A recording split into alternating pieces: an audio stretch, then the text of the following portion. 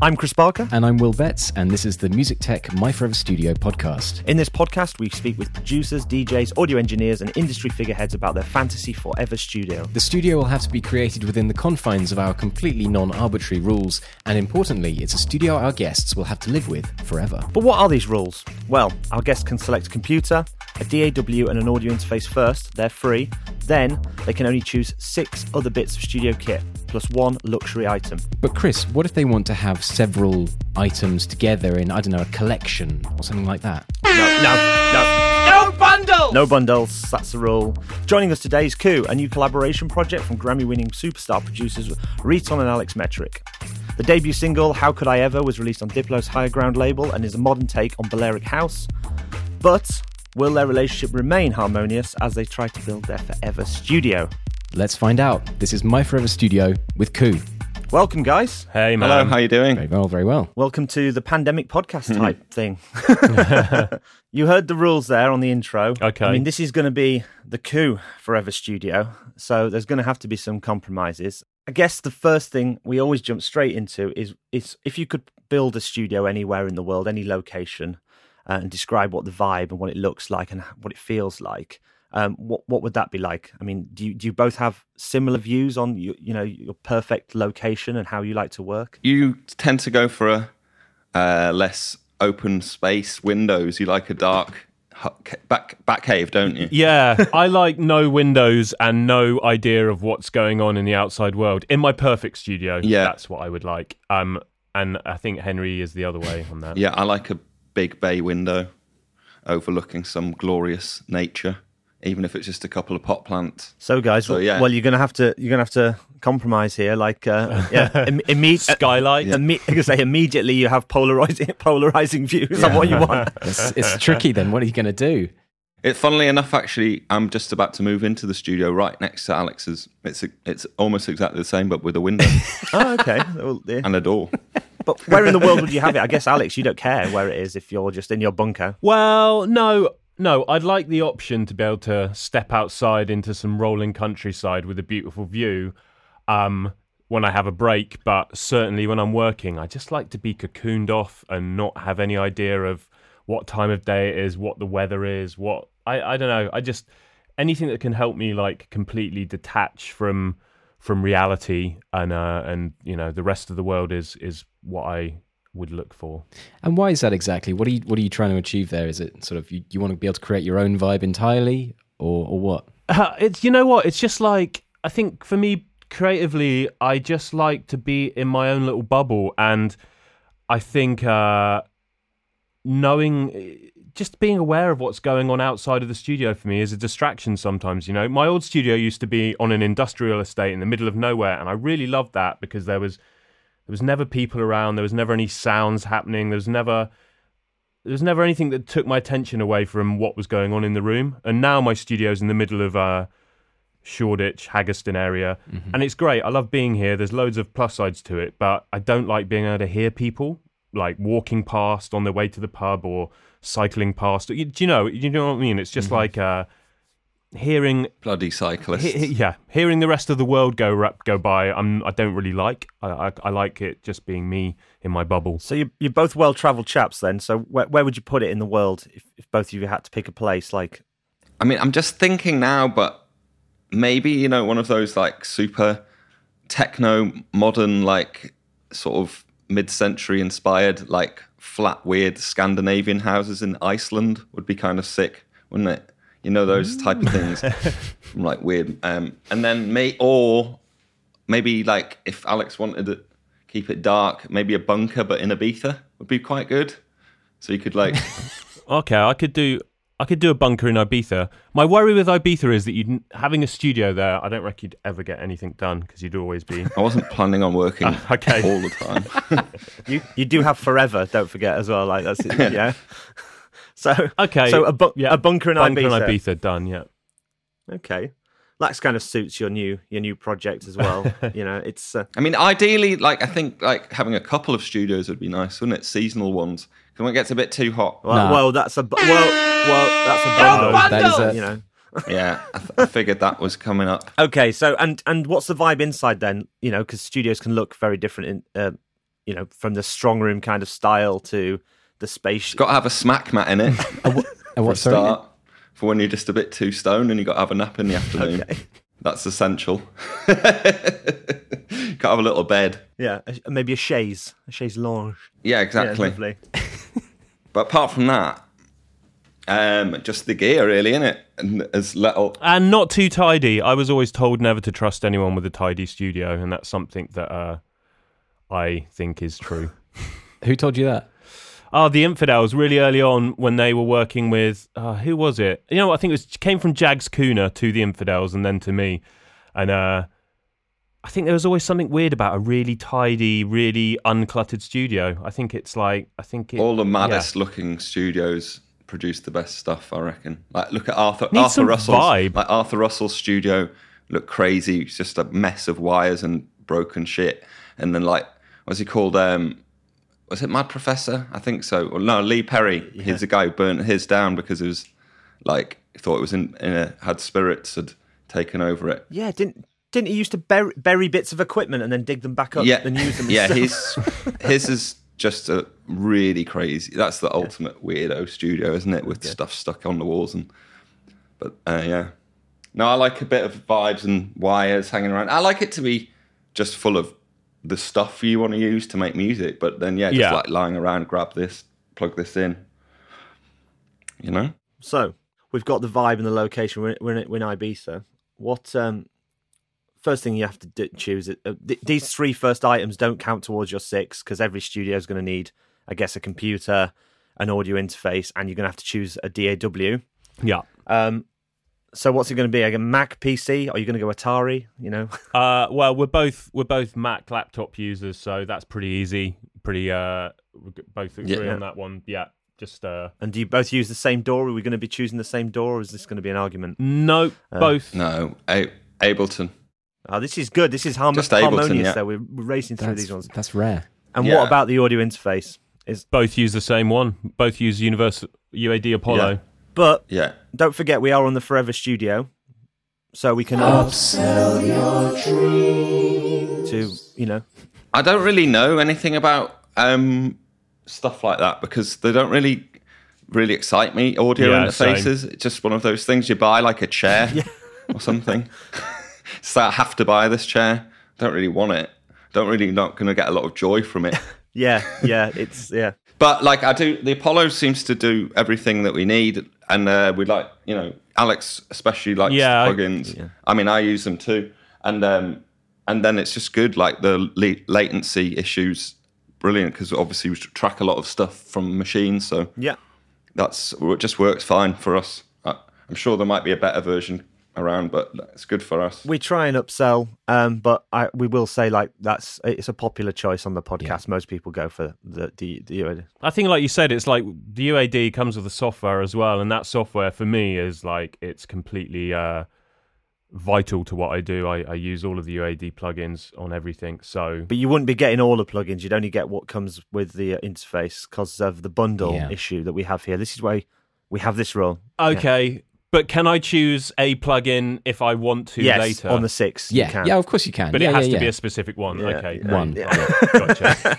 Yeah, you get the standard. You get the standard stuff that comes out the box. You get quite a lot as well now, right? I think on the Yeah, you do. You get all like a few like fake Neves and stuff like that. It's all right. yeah. And so you said that you're using these plugins a lot. Are you using the Unison stuff and tracking through that, or are you using them as plugins in Ableton? Both. I actually record. Right. I record a lot of stuff.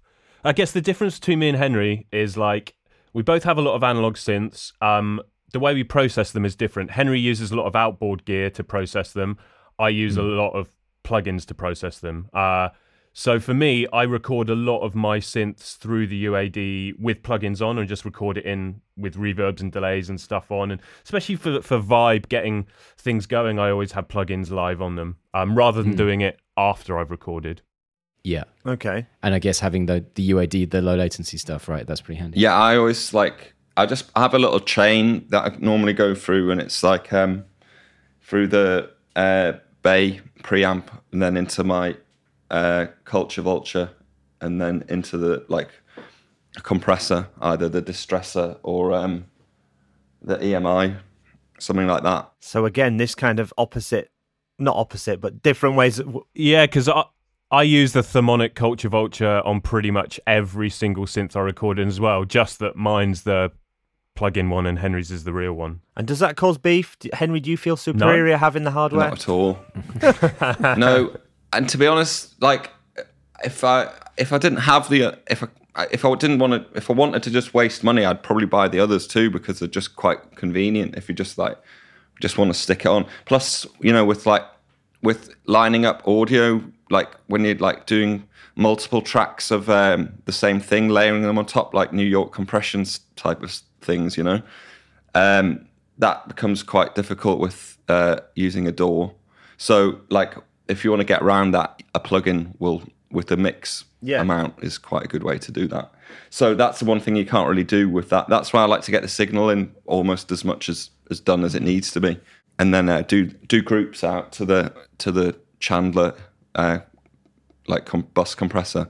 Plus, we'll jump between studios. So if we're working at mine, we'll use the plugins, and if we're working at Henry's, we'll use the real thing. So we end up with both being on the records. Cool. You're going to have some difficult decisions then, guys. Yeah. Because we're about to hit the 6. What to buy later? Well, that's the studio done. I mean, I wouldn't. Just saying, like now, I don't think there's anything that I like know of that I would want that I don't have. Not like showing off or anything, but like there's only so many things that like make good flanging sounds, and so many things that do good synths. And once you've got the ones that you like, then I think you're pretty happy. I'm sure Alex is probably going to be picking from things that he actually uses and has now as well. Yeah, we did the other day. We were saying that if we could have a new bit of equipment for Coup, it was a Synclavier, wasn't it? We just got the Arturia. I just got the Arturia V collection, and I've been using the Synclavier synth on it a lot, and it just fills in this massive gap between mine and Henry's synth collection of a sound that we just don't have. It sounds like nothing else, man. Yeah. And we were saying maybe if we were to get a new synth for the project, like something with that weird sampled FM thing to it would be cool. Yeah. You know? Is that could be your item number 1, I guess. Item number 1 of your 6. So this is the list that starts counting down. Are you going to go for a Synclavier then? Why not? Yeah, why not? Yeah, I think that is a good one. I think that's one that we both would like, and we've both been like messing around with and eyeing up on the websites to see how much they are. It's going for about 10k at the moment, so have to do half a remix for that, won't we, Alex? Yeah, it just sounds so good, man. I was really not familiar with it at all until I got the Arturia collection, and I thought I kind of knew, had a rough idea of most synths and what they sounded like and what was out there, but yeah, I'd never come across it, and it's just sounds like nothing else. I think it's a combination of like sampled waveforms and pulse width, maybe, and like analog filters and stuff like that. So it's one of those really great sort of early hybrid synths. Like I was thinking that something like that you could achieve a sort of similar sound from would be the EMU keyboard. What's it? The Ferris Bueller emulator 2, is it, or something? Yeah, it's like that one, like because that has that thing, or a Fairlight. I mean, I think what the thing is, the Synclavier was like a cheaper, like a more affordable Fairlight. So can we upsell you to a Fairlight? Upsell your dreams. No, I like them. It's not FM, is it? It's the FM sound I like to the Synclavier as well. Well, I don't think it's FM either, the Synclavier. It's just it's got weird samples in it. Oh, which makes it sound... The plug's definitely got like FM. Does it? Maybe it does. Yeah. I don't know enough about it. I thought it was sampled waveforms, and like, I don't know, but anyway, it doesn't sound like anything we've got access to at the moment, does it, Alex? No, it's amazing, man.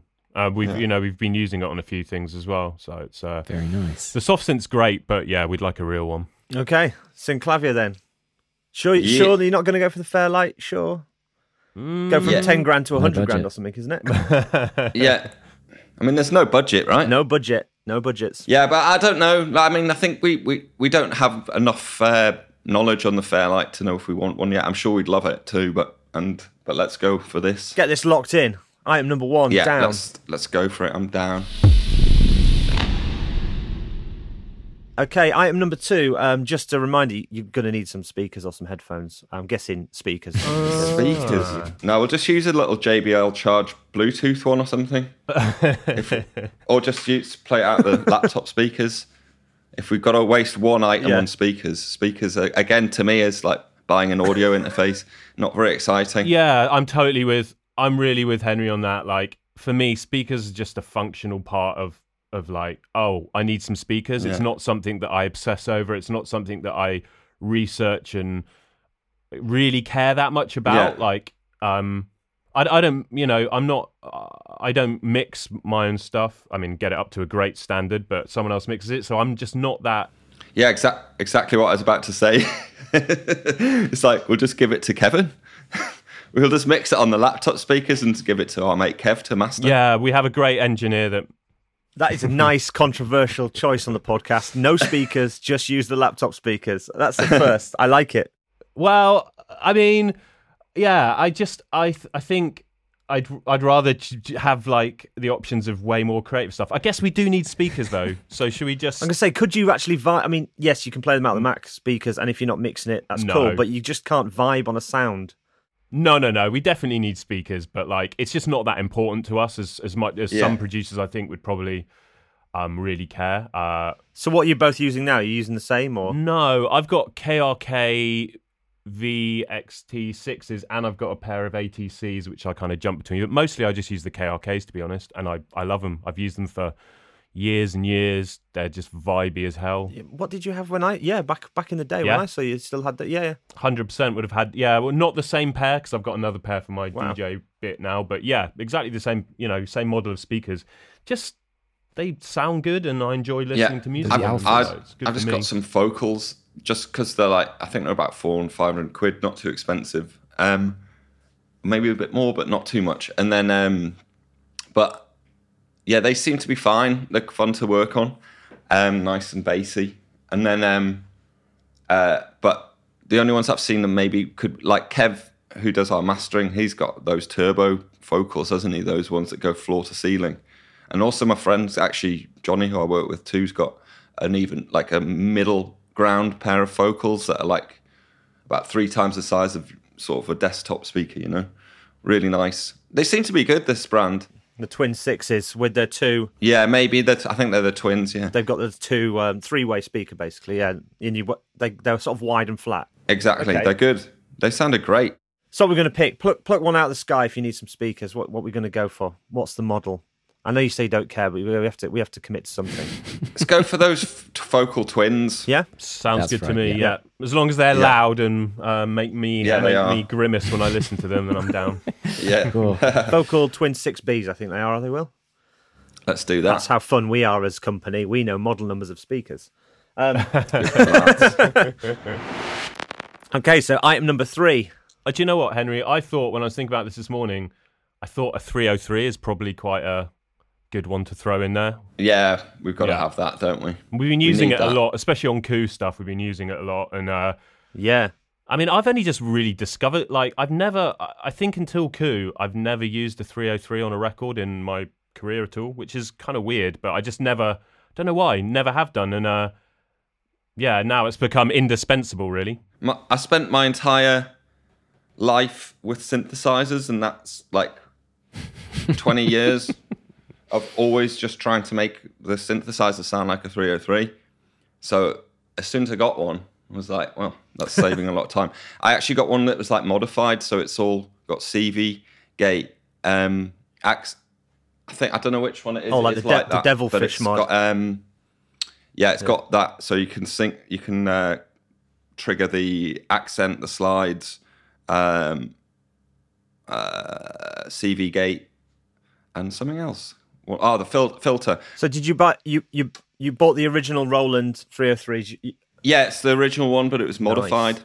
Actually, ready modified. It's brilliant. So it's actually like, because it's such a pain. I can program it like on the thing, but it's just such a pain in the arse. Like, it's just much easier to send MIDI to it. It's brilliant. And then I can still get exactly the same vibe. And in fact, like combining it with like a analog sequencer as well, which is clocked to the MIDI, I can have it like pulsing the accents and slides on different notes throughout the pattern over, different time signatures and stuff. Makes some quite sick stuff, but it still sounds exactly like a 303. And I've heard all the plugins; they're all right. They don't sound like a 303 to me, but they sound good. But they're not a 303. But it's do you worry, like, well, not worry, but like you say, it sounds like a 303? Because I think the reason a lot of people didn't use them for ages is because you could just hear that's a 303. There's 303. You could hear it on records immediately, and then it became like, well, it's the electric guitar of synthesizers, isn't it? Yeah. To me, it's just so definitive, but I think I love it. I mean, it's not everything you want to have like a tweaking acid line through it, but like it's really good for bass lines. It's just got one of the best filters going. It's just, and the oscillator and filters sounds brilliant. What I was doing before I had it, I used to just use the 101, and the 101 has the sequencer in it, which you can get it to sound pretty close, but you're missing the accents, which really make a difference. But you can get a pretty good effect from it for one. And the slides as well. It doesn't have the slides on the... No, it has slides. Okay. You can program slides on it. All right, that's cool. But it's the accent that like really makes it jump out. And there's something about it. Like obviously the filters go way more extreme, I think. But what I was trying to say is, like, so you definitely want it to sound, because there was a period where a lot of artists had them and they were trying to make them not sound like 303s, if you know what I mean, because they were like, but you guys are very much like, that's the reason you have it. You want that exact sound. Yeah, totally. And you know what you were saying about that people wouldn't use them because they just sound like 303s? That was totally my attitude for most of my producing life, has been like, I don't want to use a 303 on a record because it just sounds like an acid track, and like, that's all it will ever sound like. But actually, now I don't know what it is. I've really grown to love that sound, and I want that. Not that we've done anything straight up acid with the 303 on the Coup records. We've always used it as part of a bigger palette of sounds. Do you know what I mean? But I love it now, and I think most of our things end up having a 303 on them in some way. I like to use it as like not necessarily straight on the bass, sort of zone. Like I like to go a bit higher than that with it and use it as like sort of a counter melody sort of thing, or whatever, little arpeggio thing. I love it. I find it very flexible, and it's just immediately sounds great. So on the single, we've got a 303 on How Could I Ever, and that's not. I mean, you wouldn't listen to that and think it's particularly a track that needs acid, but it's just got this. It's a nice bubbling little arpeggio in it, Yeah, I think bubbling is the word I was going to say. It's kind of it's quite a soft way to use the 303 on that record, right? Yeah, it's nice. Cool, big love for the 303. So we're going to go for 303 with I think it's the Devilfish mod. It sounds like, with the CV and MIDI and all that kind of stuff. Yeah, nice. So what's that? What are we up to, Will? That's 303 was number 3. So we're up to was number it 3? 4. Oh, because speakers were part of our thing. Yeah, okay. Yeah. Sorry, it's a shame we have to use speakers as part of our creative palette. I don't necessarily even have to hear what I'm doing. I'm so good at music. Just like sort of go to the synth, start messing around. It's in there. I can see the waveform. Yeah, that's about in time. That's Kevin. That's fine. Yeah. Yeah. I think I've got a feeling Kevin might be your luxury item. No, we're not. We're bullshitting when we get it. You can't give it to him less than 98% done, but he does make it sound finish. You know what I mean? So item number 4 then, guys. What we on next? What do you reckon, Henry? One of your outboard bits? Well, we've only got one synth so far. Oh yeah. So and we're going to need a poly, but maybe we should we stick with your poly? Yeah, the Jupiter 8. Nice. We've got a few choices between us. We've got some nice poly synths. We've got the Oberheim OB6. We've got the CS80. You got CS80. The Deckard Stream one. Oh, nice. Okay. Not as a yeah, like just that. A Jupiter 6. Just that one. How do you find that Deckard Dreams? We had Claude Von Stroke on last week, and he wasn't keen on it. He wasn't a fan. He sent it. I haven't heard his music ever sound like Vangelis, so I'm not surprised. Yeah, I think he was surprised as well. Like, I don't. Yeah. No. It's like it. Why I don't? He only writes bass lines on his songs, doesn't he? It wouldn't be something useful for him. I don't. Well, think. he actually switched it for the. what was it? Well, that Hydrasynth. Yeah. Don't know that. Right. Oh, I don't know that. But yeah, it's a completely new brand. But check it out, guys. Yeah, Hydrasynth. Like, we've all been really impressed by it. It's only about 2K. It's not crazy money. What is it? No, is it supposed to be a CS80? No, it's something quite different. No, Clone. it's completely its own thing. It's just a big poly. Poly. I don't think it's analog though, is it? Will it's digital? I think it's right? digital. But It's a digital amazing. wave morphing synth. Yeah, I honestly find that the CS8. I used to have a real CS50, which I loved, and I had that MIDI retrofitted. It was brilliant. The CS80 is really good. It's not exactly like a CS80, but I know it's worth not having a real CS80 because it's obviously way too big. Yeah. And like going to go out of tune and break all the time, and just like it's not going to be fun. This one's has for sure the exact tonality. If you want to do that Vangelis synth sound, you can absolutely get that out of it, 100%. So, which I do like. Yeah. I mean, so what's it going to be, guys? Because I mean, got some good. I mean, the Jupiter 8 is a monster as well, isn't it? I think we'll go for the Jupiter. It's got to be the Jupiter. I think so. Jupiter 8. I used to have a Jupiter 8, but I wasn't crazy about it because I didn't have MIDI for it. But once it's got MIDI, it's a different. Yeah, I mean, isn't it, Alex? I bought this about 7 years ago, maybe, and I don't think there's really a record I've made that hasn't had it on since. You know, it's just sounds amazing. It's my go-to every time I'm working with anyone. Every time I'm working on a record, it's always like turn on the Jupiter 8 and see what happens. Yeah, I used to find it a bit cheesy, a bit like Juno-ish sound, and like, but it really isn't actually. It really isn't. You can get some really great stuff from it. Yeah, you know, because that real big like 80s poly can just be a bit naff sometimes. But the way Alex uses it is very. You can't really even tell it's particularly a Jupiter. You can if you listen to it on its own, but it just sounds really big. Do you know what I mean? And so, what are you using it for exactly? What sort of parts are you programming with the? I mean, everything. Bass lines. Bass lines sometimes are good on it, aren't they? Leads. Literally, that synth sounds great doing anything. Actually, I guess I use it mostly for poly stuff. But I did a remix the other day, and it made me think. Not for Coov, a solo thing, and I every sound on that remix was my Jupiter 8, and it made me think. I was like, geez, 7 years on, I'm still using this for absolutely everything, you know. I think that's a testament to that machine. I think if I sold every single bit of kit in my studio, I'd never sell the Jupiter, and I could let everything else go to an extent, but that would be hard to get rid of. That is a big sell for White's in there then. Yeah. I mean, it's just, I remember when I bought it, I bought it off someone in Belgium, and he drove it over all the way from Belgium, and it felt like such a special day, like waiting for the synth to be driven across Europe, and then he turned up and opened the boot of his car. It was, it was amazing, man. Was it like the scene at the end of Pulp Fiction where they open the suitcase? Totally. The golden glow. Nice. So item number 5, what are we going to go for? All right, I'll pick one of mine. I think I'm going to go for the Eventide H3000 model H3000. You know that it's like a harmonizer, reverb, effects, delay, all that stuff. But the actual unit, not the plugin, for sure. So you actually have this already? Yeah. Yeah, Nice. I've had it, and again, it's almost like for me, like the way he uses his Jupiter. I think I've used that on every single record since I bought it.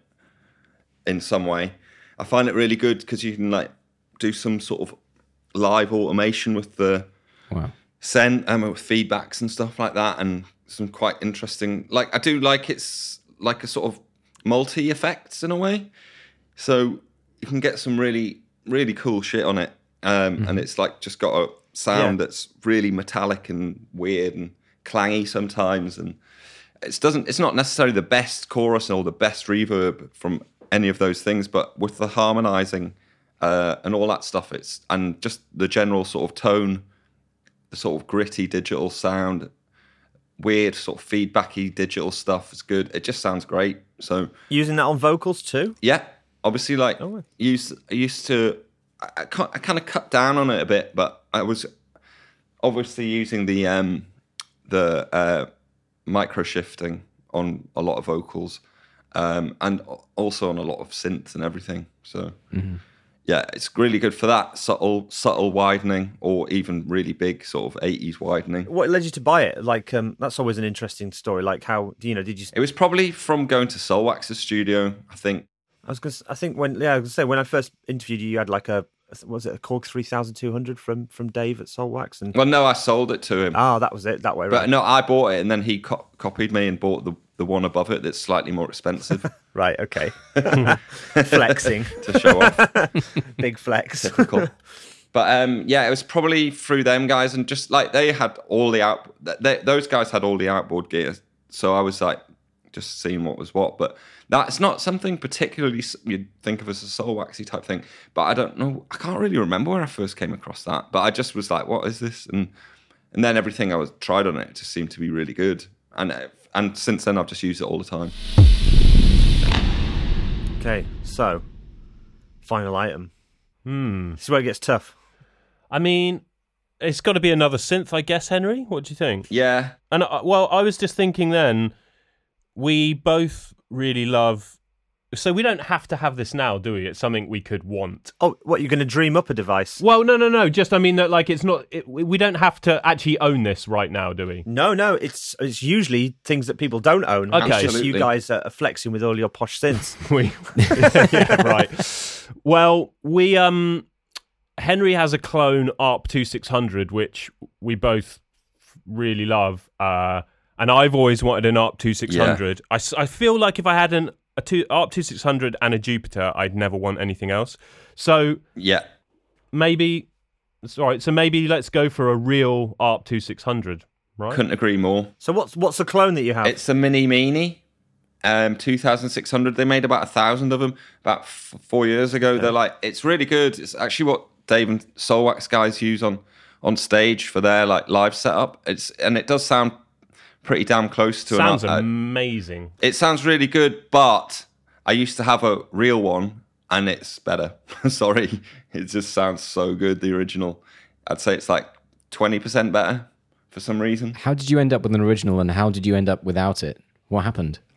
When I was living in New York, it was my studio. Me and my studio partner had it, and that was, so it was his. And when I used to use it every single day, it's almost got too much character, and it sounds really, really old, like Winston Churchill levels synthesizer. But it's like, it's brilliant. And we were just in the studio the other day mixing with Mark Ralph, weren't we, Alex? And he had one, and when he was out at the bathroom or whatever, I turned on his and had a little play around with it, and I was like, because it's got built-in speakers, maybe it's just the built-in speakers are better on the old ones than the new one. But when I started playing with his, I was like, it is kind of better. But mine's still absolutely great, innit? I mean, I've just been using it now. This morning in the remix. I use it a lot of the times for bass lines. It's just, and also had mine sort of modified beyond the original patch, because the one we had in New York had been modified. It had you could sync oscillator 1 and 2 to 3. So I've got the guy who built mine to put in that feature too. So that's got that really good like syncy. I don't know many people who've got an ARP 2600 with sync. Maybe the new Korg one has sync. I'm not sure. Don't know, actually. Does it have? I think, it might do. Although, actually, I can imagine they just did a completely faithful recreation of that, didn't they? Yeah, because I reckon they did. And mine was that, but it got fucked with. It is, honestly, I think it is probably almost as close as you can get to the ARP, but just the fact that they're like 50 years old now, they just have this crazy, weird sound. Yeah, I mean, I don't know if it's true, but I always like to believe that these recreations of things, they're going to sound good and they're going to sound close, but like... Yeah.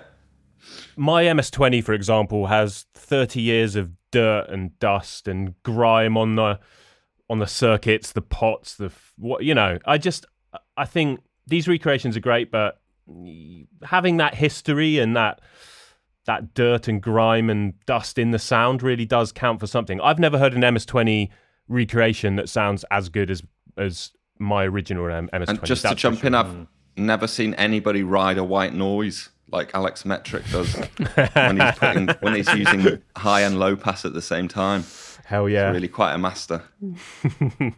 But I guess it's like vintage guitars. Like, there's genuine vintage guitars, and then there's ones that are like, you know, modern vintage guitars where they like fake age them and they try and sell like, you know, and it's very subtle, and they're both good. It's just like there is a slight difference. Yeah. Do you know what I mean? Time really does change things, doesn't it?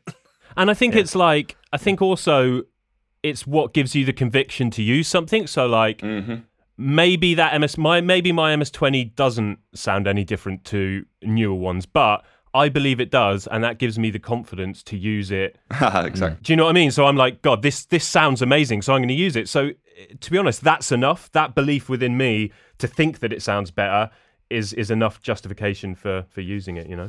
Do you think that's why you guys like synths and instruments as well generally? Is like, it's, even if you don't end up using that hardware, it's like walking into a room with it, like immediately generates that feeling of, right, we're making music now. And I'd say that's a part, but I also think me and Henry work in a very similar way in that we like creating opportunities for accidents and weird stuff to happen. Like, you know, for me, I might not always go in knowing exactly what I'm going to do on a track, but I'll open up a synth, start messing about with no real idea of where it's going to go. And suddenly the synth will create something that sounds great. And then you'll hit record and there's a track there, you know? Yeah. So for me, it's like, it creates random surprises and things you wouldn't expect. And that's where all the really good ideas come from. For me, it's where most of my good ideas come from, you know? Yeah, it's nice to let the synthesizers direct you a little bit. Do you know what I mean? And the machines guide you on your way a little bit. Because there's stuff that they'll do that you'd never would program as a MIDI thing. Do you know what I mean? Or play on the keyboard. But I mean, at the same time, you know, I like the electronic stuff I don't like just all this like weird like bleeps and crazy modular stuff for the sake of it. Like, I still think like the synthesizer should still have a catchy tune to it. Do you know what I mean? Yeah. So I think you're right about like walking into a room and having a bunch of synths in there. Definitely, like, that adds to what we're saying about having a tidy studio and stuff. Like, walking into a room full of old gear instantly creates a vibe. Whereas if you walk into a room and it's a pair of speakers and a laptop, it's like, ugh, where's the... I don't know. This doesn't inspire me that much. It's like when I'm in LA, I love renting out like old studios, classic Hollywood studios that have like, you know, history to them and a vibe. I think it's really important for me personally. Yeah, no, totally. I mean, again, that's something that's often repeated on the podcast. I think people... Yeah.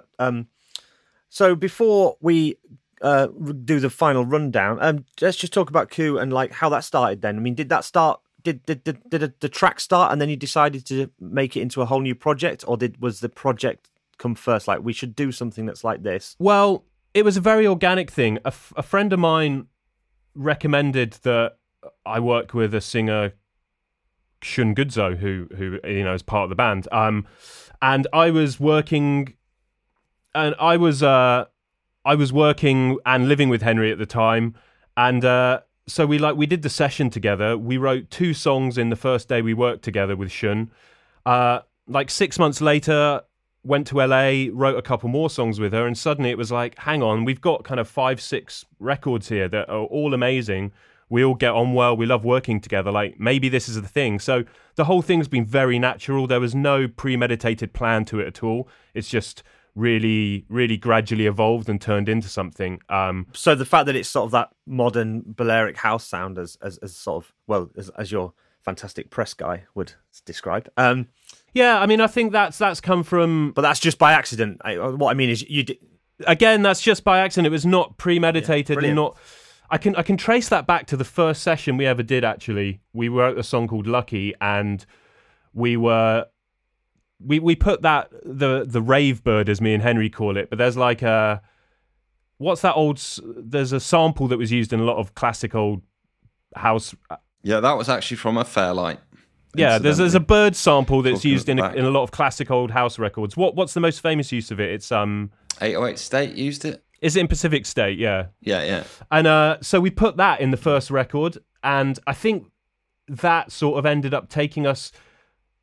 maybe sort of leading us down that path a bit. And at the time I was pretty obsessed with like sort of late 80s, early 90s house, and was listening to a lot of it. And I don't know. I think it's just something that's naturally happened rather than us having any premeditated choice for it to be like that. But it's certainly made it a lot easier writing music for Coup and working on the project as it's gone on, because we've got confines and we've got a set of parameters and sonic rules to work within. That's also sort of defined by Shun's voice as well. Do you know what I mean? It's like just fits that type of more slightly emotional music. Nice. And so is the plan post-pandemic to tour it around as well? Would that be? Yeah, we'll just, there's no massive plans as such. We're just seeing how it goes. We've got a lot of music to release. We got the next single finished. We've got another like 4 or 5 records that are all single worthy to come.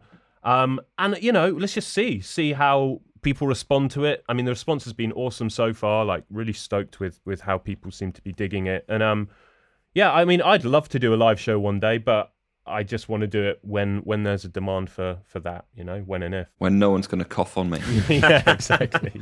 Yeah. Okay, Will, can you set the scene, do the rundown? Let's build this Forever Studio before we get onto the luxury item. And one thing to bear in mind is you don't have to stick with all of these right now, because I realized there was a plugin you wanted to grab, Alex, and there was also, you don't have a microphone. I don't know if that's going to be a problem, but just bear that in mind as we go through the list, okay? iPhones are fine, aren't they? 2020's U47. Do the rundown. We're in a bunker in Ibiza with a daybed. Perfect already, yeah. Okay, done. You're running a Mac laptop. You can have the biggest, best one that exists, a MacBook Pro with all the trimmings, running into an Apollo X16, because that gives you enough inputs.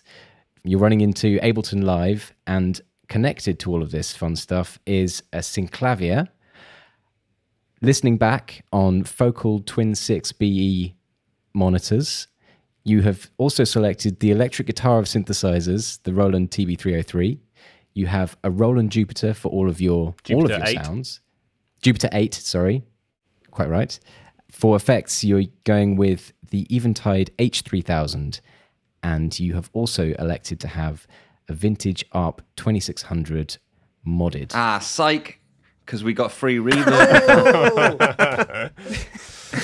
I was just thinking we didn't have any reverb or anything. Or was the There's a spring reverb built into the ARP, isn't it? Bosh, there you go.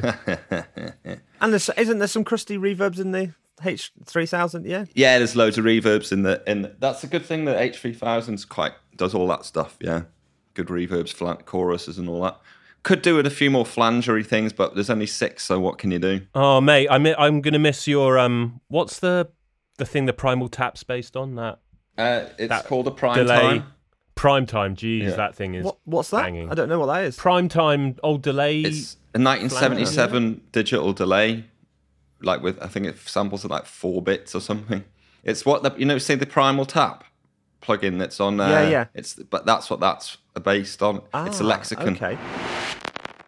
Okay, so now the final item isn't a bit of gear, it's a luxury item. So, something that you would have in the studio, or you've always had in studios, that maybe isn't gear related or not a music making thing. PlayStation. Something we've always had. No, definitely a PlayStation. All right, let's have a bit of a PlayStation 5. That's interesting. So Alex doesn't want Windows because he gets distracted, but he wants a PlayStation. Well, I'm just imagining, when there's 2 of us working, the other one might want to have a little quick wazz around on Grand Theft Auto or something. Might do. Might do. A PlayStation. Yeah, you need to have some perspective, Yeah. So it's good for somebody to be murdering someone at the same time. Just the highs and lows. Which one's high, which one's low? I'm worried we don't have a mic now, but I suppose we can work around that. Yeah. And who needs a mic when you've got Grand Theft Auto? Right? You're right. Exactly. I'm sure the PlayStation have some kind of built-in mic now, don't they? On the built-in. Yeah, it's built into the handset, man. You don't even have to get off the couch to record your vocals. There you go. All your vocals recorded through a PlayStation handheld controller. That'd be I mean, nice. I'm saying this, but I do we both have Switches and PlayStations, and I do make a point of never bringing my Switch to the studio because I know how addicted I get to these things, and I'd never get anything done. But actually, Henry's got a PlayStation at his place when we work, and we still get shit done, don't we? Yeah. Maybe just take half an hour out in the middle for a second. Yeah, it's quite nice to go and have a little drive around and then come back and have some perspective. Well, and you have forever, so there's no rush. I can spend forever on a PlayStation. So, are we immortal in this studio? Is that what you're saying? In this mad world that we're creating here, are we immortal gods living in our studio bunker in Ibiza? Because I'm going to say immortal, but like Highlander style immortal. So if somebody chops off your head. Okay, yeah. Yeah, cool. So we'll just stay away from swords then, and we can make beats forever. Sick. Nice, excellent. Well, that's the end of the My Forever Studio podcast, guys. Thanks so much for joining us. No worries. Thanks, mate. It's been a nice nerdy blast as usual. Thank you. Are you shipping it to Henry's address or my address? All the gear. Yeah. Well, no, it's going to Ibiza to the bunker, right? Yeah. I will email you the address of that bunker. Okay, cool. Yeah. It's being dug as we speak. Okay. Thank you. Forge us some quarantine papers. Yeah, exactly. Some fake test results. Nice. Cool. All right, then, guys. Thank you very much. Cheers. All right, cheers. Thanks so much. Bye. All right, thank you. Don't forget, if you're enjoying the My Forever Studio podcast, make sure you subscribe using your favourite podcasting app and maybe even give us a 5-star review. Yes, please. Joining us next time is super producer and household name Butch Vig. As I'm sure everyone knows already, Butch is the legendary producer behind Nirvana's Nevermind and a founding member of the band Garbage, amongst many, many other accolades, and we are honoured to have him on the show. Yeah, I'm super excited about this one, Will. I'm going to have to restrain my inner fanboy, though. I look forward to hearing that. Thanks very much for listening, everyone, and tune in next time for more adventures into Studio Foreverdom. Bye-bye.